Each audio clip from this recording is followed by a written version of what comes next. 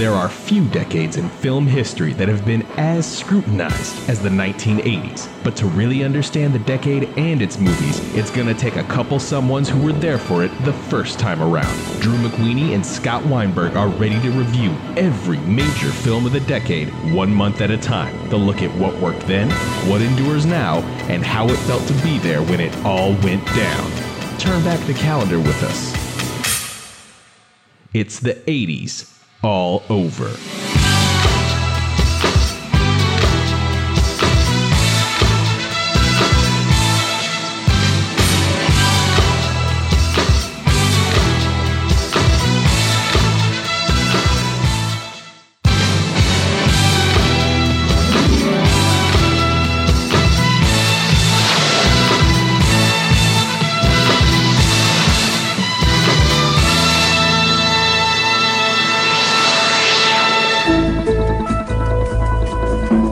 Argentina invaded the Falkland Islands in March, and it surrendered to England by June. The AT&T monopoly was ordered to be broken up in the U.S. Channel 4 launched in the U.K., while Epcot and USA Today launched stateside. And in news that would influence the rest of the decade, the U.S. recession got underway with Ronald Reagan firmly at the helm. And if you don't remember any of that, that's fine. We bet you at least remember the 10 best films of 1982, and that's what we are here to talk about today. I'm Drew McWeeny. Welcome to a very special episode of 80s All Over, where I'm joined as always by my co-host, Scott Weinberg. I'm Drew McWeeny, joined by my co-host, Scott Weinberg. And Drew, not only am I sad that 1982 is closing, I am sorry that 1983 is starting. But you know, out there's a whole cadre of people who are like, man, stop it with 1983. It's my favorite year. Just all right, here's a tiny little sneak preview. 3D came back briefly in 1983. Yes, look, there was The Right Stuff. Yes, there was Terms of Endearment. Yes, there were some damn good movies. But overall, I contend that 1983, not a great film. I can sum it up for you, Scott. There's 2 James Bond movies, and they both suck. So here we go. When looking back towards a certain year, I think you and I have decided that only 3 criteria matter and no other criterion. How much money did a film make? What Oscars did it get? What did you and I think of it? That's it. If it doesn't appear on one of those 3 lists, then it does not exist. We are hereby striking it from the record, and it will be gone forever. Okay, so we are going to start with the 10 biggest grossing films of the year. Number 10, with $57 million, Drew's favorite musical of all time, John Huston's Annie. It's the hard knock life for us. It's the hard knock life for us. Stand treated, we get treats. Stand kisses, we get picked. It's the hard knock life. That's a big hit for them, but considering how much we learned that those film rights cost, was that as big a hit as they were looking for? Like, I don't know. $57 million for Annie. Hey, Drew, if you're going in descending order, what comes after 10? Number 9, which is also a musical. Before you say the title, how much did it gross? A wildly appropriate $69 million. Ladies and gentlemen, it's that vast little whorehouse in Texas. It's just a little bitty pissant country place. Nothing much to see. No drinking allowed. We get a nice quiet crowd. Plain as it can be. It's just a Billy Squatting old-time country place. Nothing too high. I'm sorry. I'm 11 years old. So no, I'm 11. I noticed it. Number 8. A haunted house movie. The haunted house movie for many people. Directed by Tobe Hooper. Produced by Steven Spielberg. It is Poltergeist.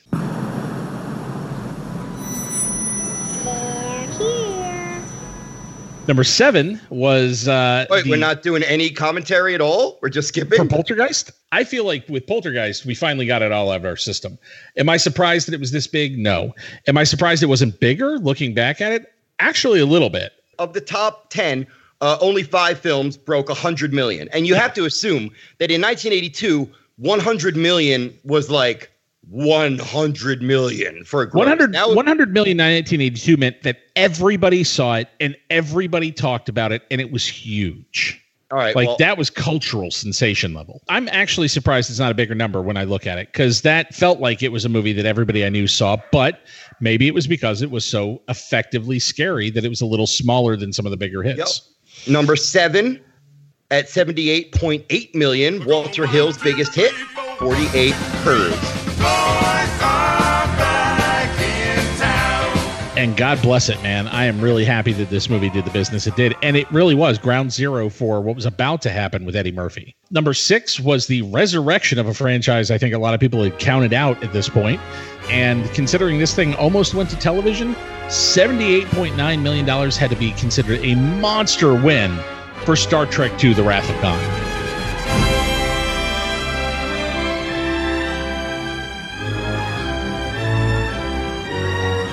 If Star Trek 1 had been slightly more well-received, this would have broke 100. Yeah, if this had had a foundation to build off of, this could have been huge. I mean, I think it's overlong and a bit too self-serious, but I am a fan of Star Trek: The Motion Picture. Yeah. But even I could imagine that a good number of people were like, oh, another Star Trek movie? Yeah, I did that. But man, Star Trek 2 is just great. It's so great. And here's the weird thing. Now we move to number 5, and it's like a $30 million difference. There's nothing. Man, it's a huge jump. It really is unbelievable. Nothing in the 80 or 90 million range at all. We jump. And if you want to know why there are so many crappy sex comedies coming up on this show, this is why. Because number 5. Porky's. 5 young boys in the nude. A police lineup so that you can identify his tallywhacker. Please, can we call it a tallywhacker? Penis is so personal. Well, here's the thing, dude, and I think my theory is sound. Pornhub didn't exist in 1982. I think it was that. I think it was the 50s nostalgia, which was still very huge. But it was done in a different way. It was the fact that it was dirty 50s, which until then on film had not really been done. I would say 60 to 75% of Porky's was people seeing it second and third time and people under 25. The second and third time was huge. And it was one of those that they sold on 2 scenes. The Lassie scene. There was an entire ad campaign built around why is she making that sound? Yeah, and the PP and the whole. And it's crazy how much mileage a little tiny indie nothing from Canada got based on that. You will never go broke underestimating people's affection for boobs. Now, I meant to ask you, what do your sons think of Porky's? Well, moving on. All right, we jumped about 30 from 6 to 5. And now we're jumping another 20. Porky's did 105. And now at number 4 with 124.7 is Rocky III.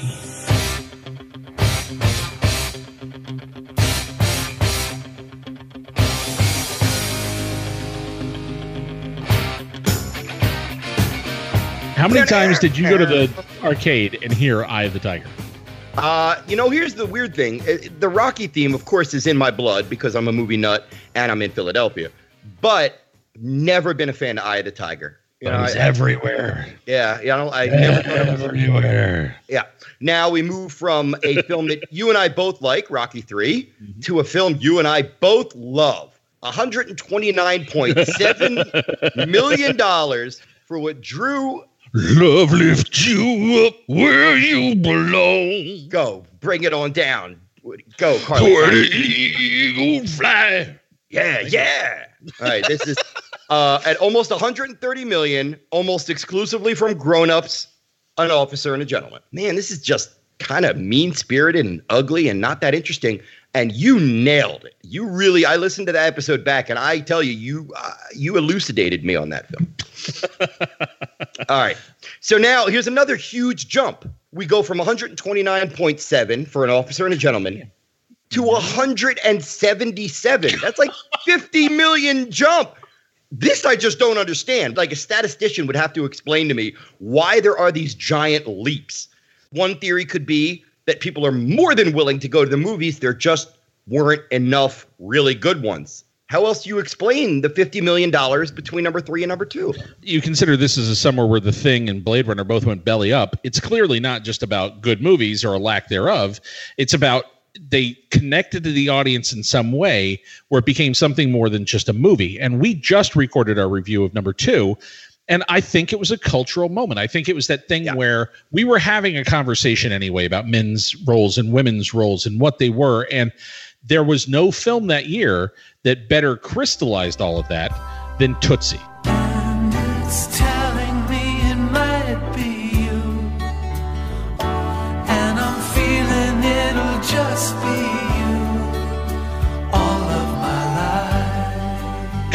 damn, $177 million. All right, now, unbelievable for a comedy. Now, it really is. When I look at giant numbers like that, I can't help but think repeat viewings. And I think that's something, and I don't want to sound like old man in a rocking chair, get off my lawn, but I think that's kind of something that is gone now. Even like the hardcore comic book fans aren't going to see Justice League three times. My parents took me to see things 2 or 3 times. We saw Tootsie twice in the theater. When everybody from a casual moviegoer to a hardcore movie fan knows that everything will be out on DVD within 3, at most 4 months, it really does kind of put a damper on, let's see this 6 times. $4 a ticket. I could ask my mom while we were out, why don't we go see a movie? And it was a $4 decision for her. Now, in the grand pantheon of this entire decade, few things are going to be more resounding, more of an impactful statement than the statistic we're about to give you. Okay? Yeah. Tootsie was 177.2. Double that. Add some on. And you have number 1. Double that and add, is that right? 177 times 2 plus some a little bit more. Yeah. It is. I'll say the title. Drew, you give him the number. All right. E.T. the Extraterrestrial made $359 million in 1982.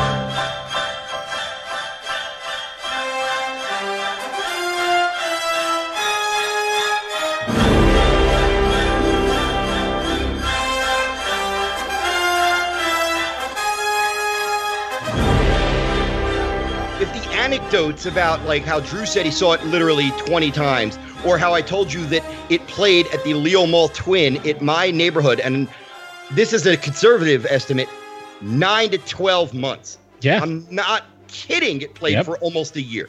Those are interesting anecdotes. But when we say number 2 was $177 million and number 1 was 359. Not only did everybody from 2 years old to 80 go see E.T., most of those people saw it again, and everybody told their friends to see it. It would be like $1 billion today. It would be. You know who is acutely aware of how much money E.T. made? The people at M&M's? John Carpenter. Oh. Dude. This is the definition of all the oxygen getting pulled out of the room. Yeah. It was the biggest thing that had ever happened in movies. To be fair, though, I like my M&M's answer. I thought your M&M's is good too. Yeah, they know it. John Carpenter knows it. Like, Drew. All right, we're gonna play a little improv inspired by my new favorite podcast, The Dollop. All right, I'm walking into your office. You're sitting at your desk. Hi, I represent Steven Spielberg and Universal Pictures. We want to use M&M's candy in our upcoming film. It's called E.T., and it's about a creature that befriends a young boy, and we need a candy that kids know. We want it to be something comfortable and friendly and warm and familiar. So we want Elliot to feed M&M's to the alien, and we think the movie's going to strike a chord. We think it'll be a decent hit. So what do you think?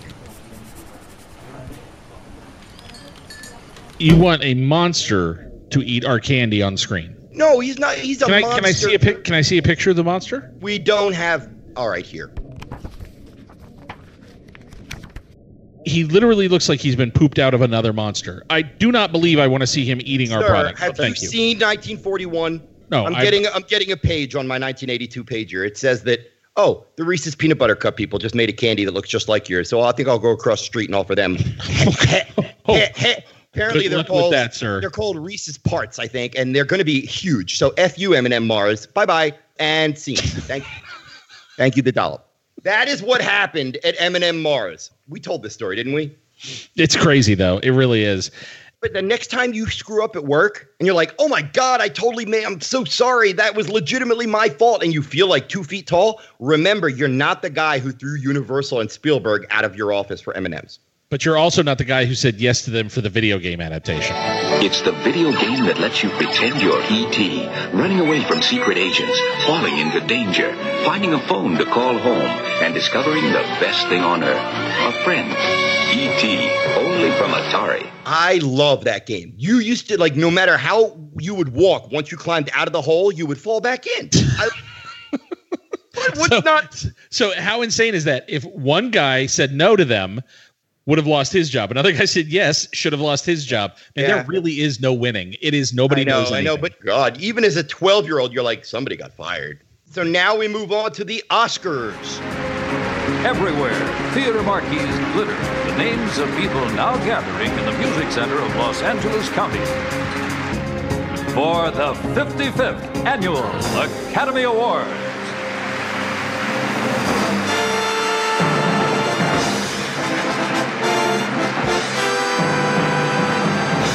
Brought to you by Revlon. Revlon, the people who help make the world a little more beautiful. And GE. At GE, we bring good things to life. And the Coca-Cola Company and your local Coca-Cola bottler. For big refreshment, Coke is it.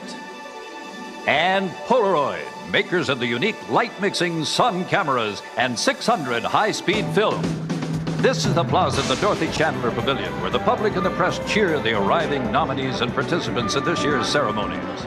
Gandhi is a film that if I were to review it straight, like tonight, and watch it again with a critic's eyeballs and really analyze it, I think that I would give this film 4 or 4.5 stars out of 5. Drew thinks it's shallow, a little surface. I give it 2, maybe. I think it's 2? 2.5. Oy vey, you're killing me. So we have here picture, director, actor, actress, supporting actor, screenplay, and screenplay. How many did Gandhi win, Drew? Out of just those, 1, 2, 3, 4 of them? Best original screenplay. Ben Kingsley, best actor. Richard Attenborough, best director. And best picture. David Lean made Lawrence of Arabia. It's about an Englishman who went to another culture. To me, that makes sense. That is a movie that it's a person going to this other culture, making a movie about somebody who came into that culture. That makes sense. I see the connection there. Attenborough, I think, had an outside of Gandhi experience to the extent that it feels like he's patting him on the head to some extent. The movie I wish I'd seen is if they had let Satyajit Ray make this movie. And if they had made an epic in his hands for the same amount of money that allowed him to offer his perspective on that person, then I'll bet you I would be as excited about this movie as the Oscars were. Well, let's run through this real quick. Who did Ben Kingsley beat? He beat Dustin Hoffman for Tootsie. He beat Jack Lemmon for Missing. He beat Paul Newman for The Verdict. And he beat Peter O'Toole for My Favorite Year. Crazy. My favorite nomination is probably Peter O'Toole. It is. I was going to guess that is your favorite, right? Yeah, I think so. That's pretty great. These are all great. If someone put a virtual gun to my head and said, who's the best of this 5, Paul Newman wins. Wow, yeah. Actor in a supporting role, winner, Lou Gossett Jr. Not only the best thing in the movie, but he deserves that award. By leaps and bounds. Like it's he's better than that movie in a way that is one of the reasons that he got recognized. It's oh my God, he's amazing. Who'd he beat, Drew? He beat John Lithgow for War According to Garp. Amazing, brave, great performance. James Mason in The Verdict. Robert frickin' Preston in Victor Victoria. Yeah. And the one you and I love dearly, Charles Durning in The Best Little Whorehouse in Texas. Dude, that's an amazing category. Every one of those performances is flat out terrific. Actress, leading role, Meryl Streep won for Sophie's Choice. We just got done talking about her. And even if you think the film is, slightly overrated or over-reputized, I'm making it. It's a word, over-reputized. You can't deny that her performance is stunning. It truly is. She beat Julie Andrews, Victor Victoria, Jessica Lange for Francis, Sissy Spacek for Missing, and Deborah Winger for Officer and a Gentleman. Supporting actress, Jessica Lange won for Tootsie. So again, it is the year of Streep and Lange. They both won, and they both got 2 nominations. That's crazy, man. She beat Glenn Close for Garp, Terry Garr for Tootsie, Kim Stanley for Francis, and Leslie Ann Warren for Victor Victoria. Wow, and I love that performance. When people say that Marissa Tomei should not have been nominated for My Cousin Vinny, I say look at Leslie Ann Warren in Victor Victoria, because they both deserve to be nominated. There's no reason that, giant comedy performances that are broad, vampy, and I love it when the Oscars give some credit to that kind of. See, I don't think Marissa Tomei should have been nominated for Vinny, but that's only because I think she should have been nominated for Oscar. So there we go.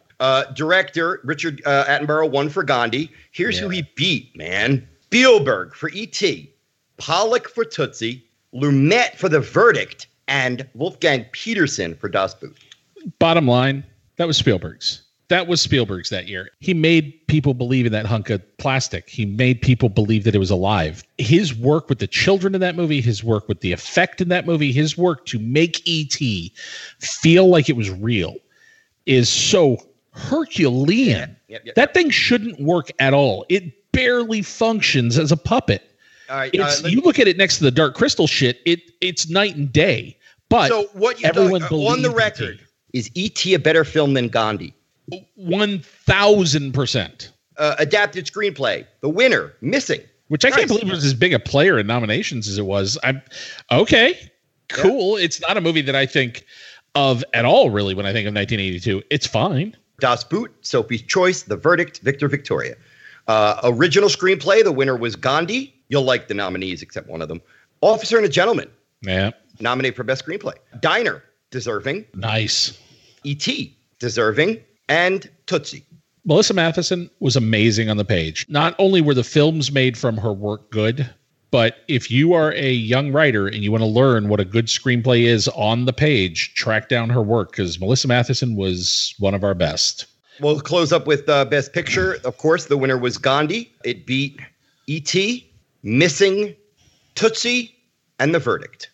See, I would have given The Verdict picture, but I would have given Spielberg director. If out of the nominees, I think that's the way it would have broken down for me. You know what, Drew?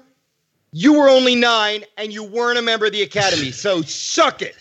All right. So, Scott, looking back at 1982, before we get to our best of, before we name the films that we each pick as our 10 favorite films from that year, is there a film that you feel night and day different about or that you feel most differently about that surprises you? Porky's. Growing up, I would have said it's one of the few teen sex comedies that's consistently funny. And it's not. It has a couple of good moments, but it's not consistently funny. First Blood, I probably would have said basic action film. Now as an adult, I think it's got a lot more depth than I thought. I don't think there's been major sea changes on anything. For me, there was a movie that I thought it was cool and well written and I loved it. And it was for this rewatch, I can't hold it together as a movie. And I think we really disagreed on it. But the film I feel most differently about now, and I wish I loved it with the intensity I did then, is Cat People.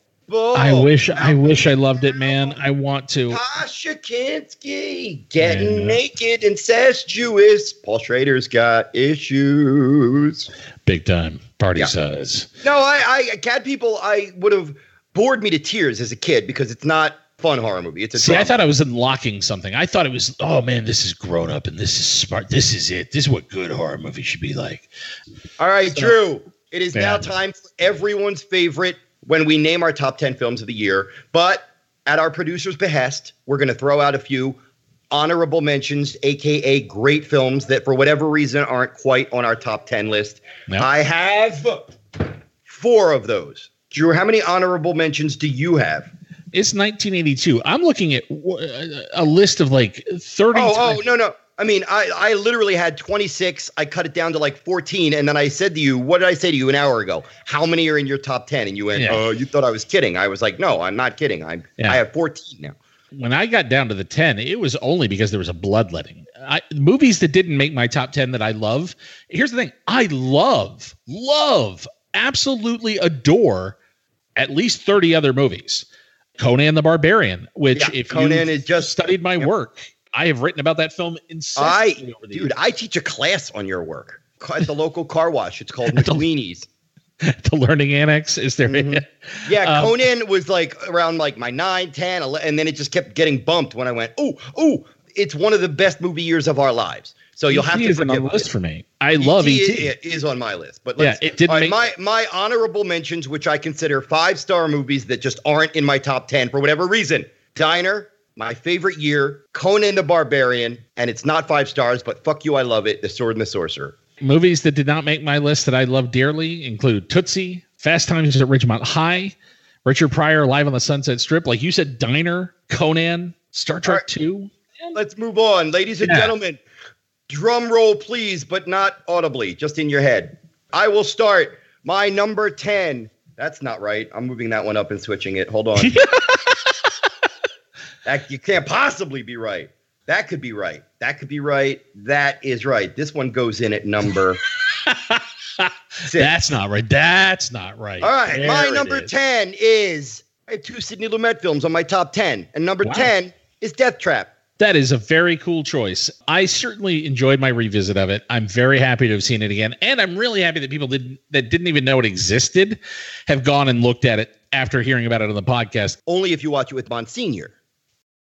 Oh God, Jesus Christ! Hey, All right, true. well, number 10 for me is oddly Monsignor. No, it's I'm sorry, I said that wrong. It's pronounced Fitzcarraldo. Ah, good choice. Fitzcarraldo is the modern Sisyphus. It is the perfect film about the futility of art itself. The notion that we make these beautiful things that exist for a brief moment and then they're gone, and we hope that people remember them or that they hold on to them. And sometimes they don't even work. But God damn it, it's the effort.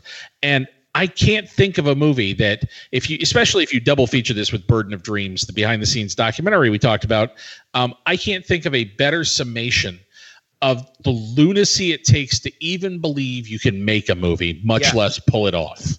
Good. Well said. One of my favorite things about this movie, and it's kind of relatively unique to this movie, is that the movie you're watching is almost insane as the story it's about. I tell you a story about somebody who wants to build an opera house in the middle of the Amazon jungle. You go, well, that's crazy. How would you even do that? And then you go, well, I want to make a movie that reenacts that. And you're like, well, that's crazy too, because now you're doing it. You don't even have the opera house. Mm-hmm. All right. But yeah, I love Fitzcarraldo. Good choice. And I would recommend you watch Burden of Dreams after. My number 9 is a lot like Fitzcarraldo in that it has a C in the title. It's Creepshow.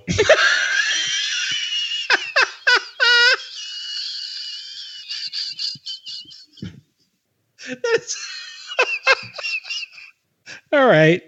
Well, well played. Also did not make my top 10 list, but I love Creepshow dearly. How can you not?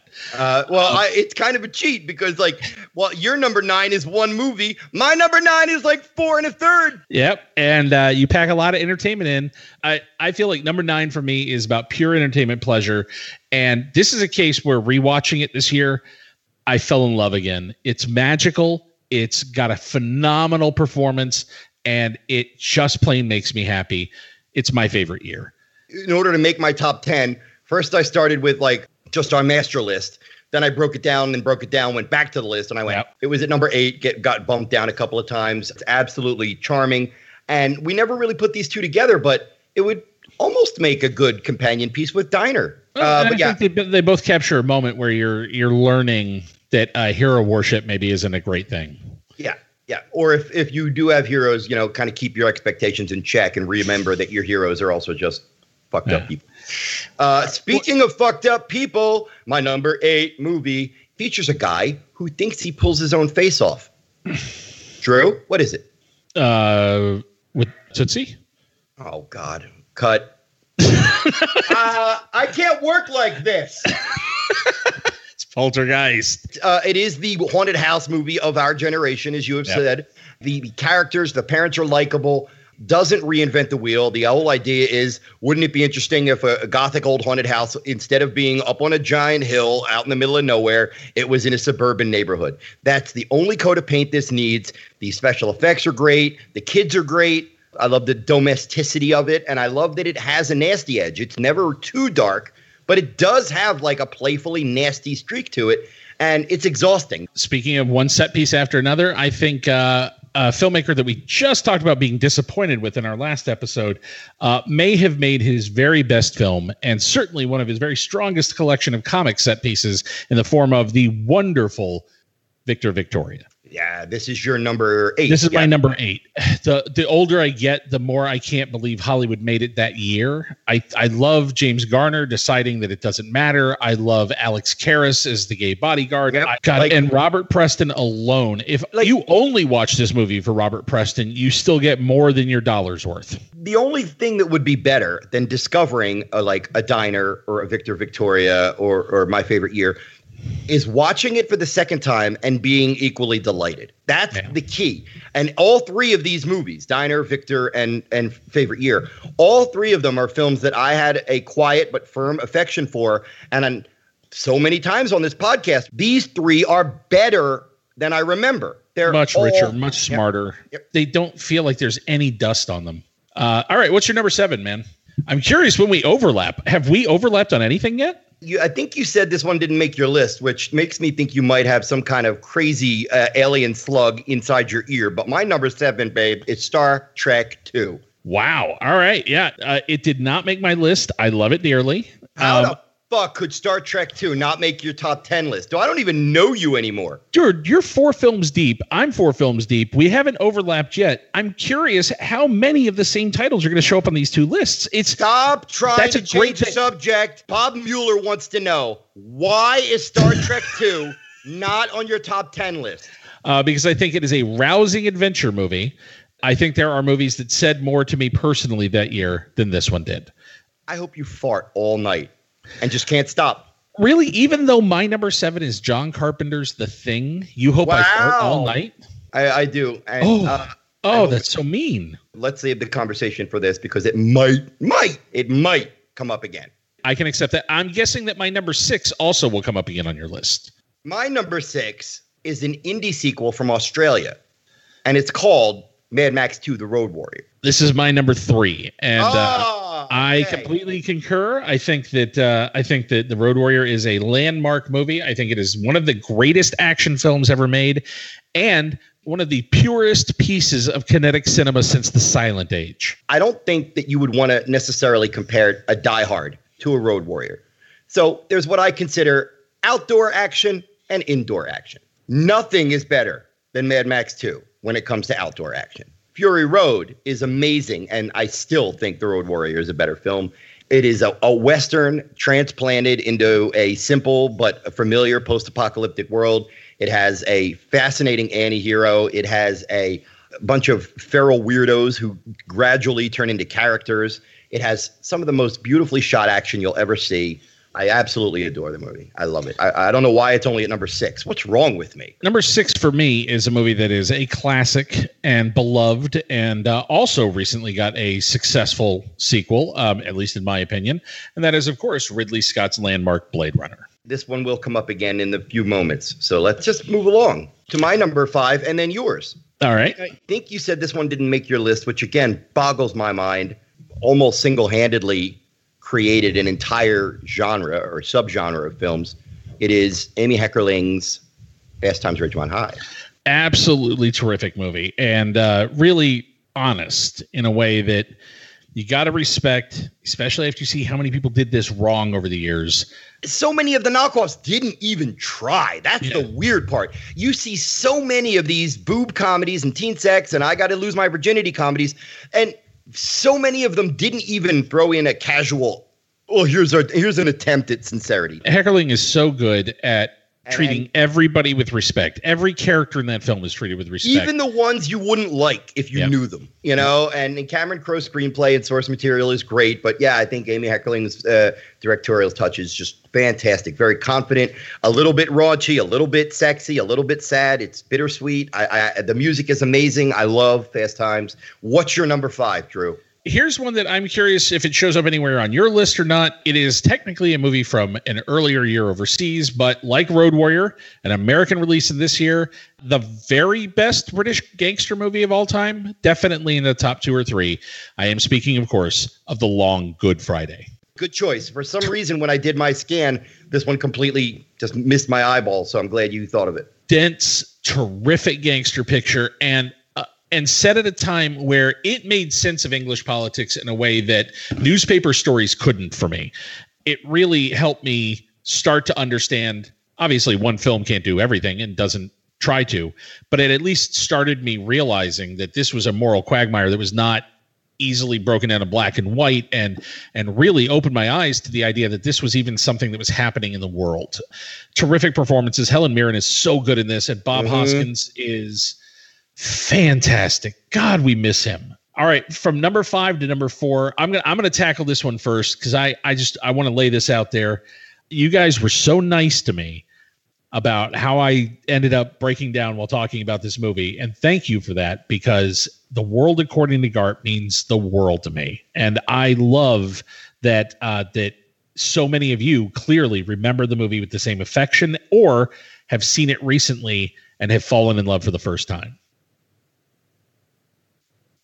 Oh, I thought you were going to cry again. I'm sorry. No, dude, I think that's absolutely beautiful. I thought that was a very touching moment. You know, you and I have both been very sad, let's put it, when we talked about Robin Williams in the past. And I know you don't, and I certainly feel no shame if I were to shed a tear over that beautiful gentleman. I certainly would feel no embarrassment over it, and it was a nice moment. And I agree with you. It did not strike me in that personal place like it did for you, but I do think it is a multi-dimensional, brave, honest, funny, weird film. It seems like it's like just a bunch of wild, disparate misfits at some points, but it's not. There's a real method to its madness, and it's a great movie. My number 4, Barry Bostwick, Megaforce. What?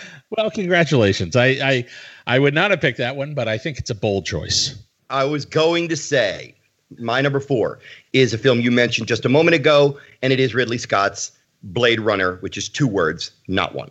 I'll just sum it up, and then I'll let you go. Here's the thing. Sure. As a 12 or 14-year-old, it was a space movie about a guy chasing robots. I barely got the depth or the subtext. I didn't get film noir. I barely got anything beyond just, oh, that's a spaceship. That's cool. Oh, that's Harrison Ford. I like him. I've seen it probably 5 or 6 times in the intervening years. And like the cliche goes, every time I see it, it's different. It is so different to me as an adult, even though it still does have that matinee style fun that I loved as a kid. It works on countless levels. And there are several movies that came out this year that we've talked about, Dark Crystal, Tron, this one, that are movies of almost breathtaking style, almost suffocating style. And Blade Runner is the one where I think the style and the substance are the same thing. And I think Blade Runner is a movie that really has, over time, proven to be almost prescient in the way it's made. You know what, man? I think it's important that we give people credit when they do risky shit. Blade Runner is not the natural byproduct of Star Wars. You know, when everybody else is trying to like nail down a Star Wars, somebody else, not just Ridley Scott, but his producers, his executive producers, the writers, they said, sci-fi is popular now. Let us do something dark and interesting and weird and risky. It doesn't matter what genre it is. Even if it's a particularly impressive romantic comedy, it doesn't matter. Give those people credit for not being generic. So my number 3 was The Road Warrior. Your number 3 is Alien Who Likes Candy. I don't even know if it would rank in my top 5 Spielberg films, but it might almost feel like, to a young person now, E.T. might feel like Old Yeller felt like when I was a kid. You know, like, oh, I get it. It's real sappy and real corny and real, you know, dated. I don't know if it's dated to a younger person's eyes. I hope it's not.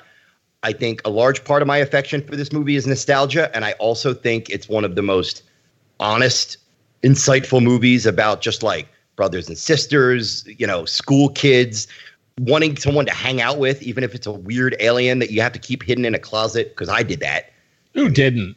He was an alien from Cuba, but I mean, still. I love it. I love it. I know it's kind of like a safe pick, but I don't care. It hits me I adore the movie. It just didn't make my top 10 because of how insane this list was. And now I'm dying to know if what our number 2 and number 1 are, because I know what one of them has to be for you based on the fact that you asked to talk about it again later. I can't imagine what the other one is. My number 2 is, I told you there were 2 Sidney Lumet films in my list. Okay. My number 2 is The Verdict.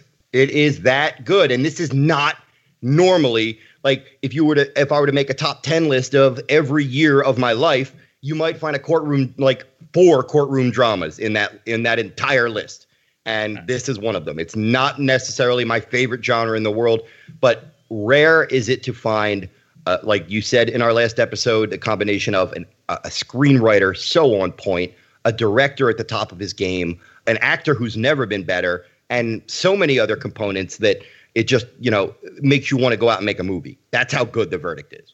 It's my number 1 for the year. And it's a movie that I've gone back to every 5 to 10 years. And I leave that long between viewings because I want to be freshly impressed every time. And it's never failed me. I've never gone back, watched the movie and gone, all right, it's got some whiskers on it. Yeah, I get it. You know, it's like that perfect balance between like normal escapist fun. Like, I'm going to read a novel. It's a courtroom drama. It's just a page turner. But it's also a lot more than that. It's beyond. It's a character study. It's a morality play. How great is Jack Warden as his buddy? Jack Warden. I would have watched a spinoff TV series just about Jack Warden in that hat doing research for a lawyer. Like, he was great and so interesting. James Mason is phenomenal in it. I love the relationship Newman has with the judge in the movie. And I think it's terrific in terms of the ways you watch them both apply pressure back and forth. I don't think we will, because it'll be too difficult. But if we were to make a top 10 of the decade, The Verdict is definitely one film that would make both of our top 10 lists. It's that good a movie. Right. I mean, you can't call something more higher praised and more 80s all over approved than that. It's a terrific movie. And there are few films I have ever seen that are as confident about what they're doing and that land both big commercial punches and big artistic punches with equal ease. So that leaves a number 2 for me and your number 1. All right, I guess I'll go first because I've got the lower ranked one. My number 2 is Shoot the Moon by Alan Parker. Wow. Crater. Yep. Thinking back on our conversation, it doesn't surprise me. But I did not. Yep. I did not expect that. Oh, that film is the best. It's such a great movie, and it is a movie that I think is a perfect example of it got released the wrong time and forgotten. And so unfairly, if not for Reds, if that movie had come out the December before this, it would have made my top 10 list the year before. It's that good. It would have been in my top 10 list whatever year it came out. And they just happened to put it out in January. And I think it got nailed as a result. But it is as smart about relationships and marriage and the way marriages crumble as any film ever made on the topic. And Albert Finney and Diane Keaton are nuclear strength good, as are every one of the kids in that cast. You know, the biggest compliment that I can give this movie is that it took me 2 days for me to settle on how I felt about it. Yeah. I couldn't tell if I was left cold because the characters are often aloof and fractious and difficult, or that it felt chaotic and unfocused. But is that maybe part of its strength? And it was just all these things that, I write notes as I'm watching the movie. And then as I'm preparing for the show, I look over those notes and kind of, fine tune them or add, oh, don't forget he directed that or da-da-da-da. And Shoot the Moon is one of the very few movies where I really sat there as I was writing notes that nobody sees but me and really thought I certainly didn't connect to it on an emotional level like Drew did, but I'm impressed. It's a good pick. And of course, that means that my number 1 pick on the list of nonstop childish picks is John Carpenter's The Thing. I actually like that this is the last film we're going to talk about for 1982 because I think it sums it up perfectly. I think 1982, if you want to talk about that year, you have to talk about John Carpenter's The Thing, or you're not talking about that year in a serious way. Well, the year in a way, one of the biggest stories of the movie year is E.T., and one of the side stories of E.T. is it obliterated 2 damn good science fiction films. Yep. Nobody's fault. Nobody, no one knew. It's not a malicious, but Blade Runner and The Thing were swept away. Instead of feeling a little bit pissy about the box office, we can also look back and go, we got all those movies in 1 month. E.T., Blade Runner, and The Thing in 1 month. That's a gift. Now, here's my thing. I've always been very defensive about The Thing because growing up, all I read about it was that it was a disgusting freak show and who would watch such vile, disgusting, blah, blah, blah, blah, blah. Even as a kid, I remember at 12, 14 years old thinking, don't you get that there are things in nature that creep us out? Like if you saw the inside of a worm, it might creep you out. That's what this movie is tapping into. Looking into alien creepy things that we don't understand. If you found an alien and it was cut open, it would be gross and disturbing. That's what Carpenter is showing us. That's great. It's also maybe the best film about loss of self and just the fear that goes with that, man. There's so much the loss of self, the instant paranoia of, hey, you're out with 12 people you completely trust. Now you wake up tomorrow morning and I go, one of them is a psycho who's going to kill you. And that's a truth fact. And I leave, right? Yeah. Am I myself? But now you have to worry, is the guy next to me his self? Now, put all that aside and just look at it like a straight up monster movie. It's in one of the most isolated, secluded, creepy settings, and Carpenter uses that location to the hilt. After all the shit breaks down, watch how he uses that location and all those rooms to just glide his camera across, and we're all looking in every And look at how corner. quickly you learn that base. Hey, directors, if you'd like to learn how to direct a movie and you'd like to understand what geography can do for you, Give us a watch the survey. Give us a recce of the area. We want, make it natural, make it in the course of the movie, but we need to know the location development, just like we need to know character development. And if you were to somehow magically remove 80% of the gore from the thing, it would still be a brilliant horror film, because it's about the loss of self. It's about paranoia. It's about not trusting the man next to you. It's about being stuck somewhere you can't escape from in a tiny building. And if you go outside, you're dead in 5 minutes anyway. It's like one of those trapped in a box puzzles. You know, you're trapped in this room, and how are you going to get out? To me, the gore is just the icing on the cake. It's not just somebody going, well, that's gross, look at it. What it is I'm afraid of what's around the next corner, not only because it's dangerous, but also because it's visually disturbing. It's a horror film that works in every way I love horror films to work. In my opinion, it's one of the defining works of the genre. And I think that we were lucky that year to see so many good filmmakers working at such a high level, and all of them connecting with the swings they were taking. 1982 was a wonderful year, man. I'm sad to say goodbye to it, and I'm sad to say goodbye to it not only because the trip through it has been a really wonderful reminder of why it was such a strong year, but also because, Scott, we have to do Wacko on the next episode. What the fuck, man? You said The Thing was going to be the last movie we mentioned on this episode, and you went and mentioned Wacko. That's what we're looking forward to. I want you to taste 83. Taste 83, Scott Weinberg. Taste it. Drew, tell him about the Patreon.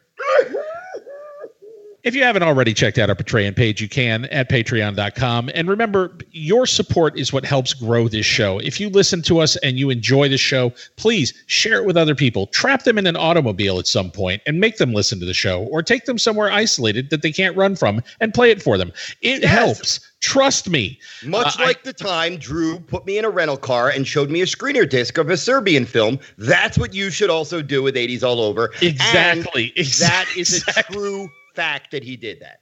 Exactly like that. Guys, your help and support has grown the show over the last couple of years. I can't believe we have now finished 3 years of this decade. We are looking forward to finishing the last 7, to growing the show as we do so. Thank you so much for listening. Scott, thank you for your time. Bobby, thank you for building a phenomenal show around us each and every week. I will be back as soon as I have suffered through January of 1983. Oi.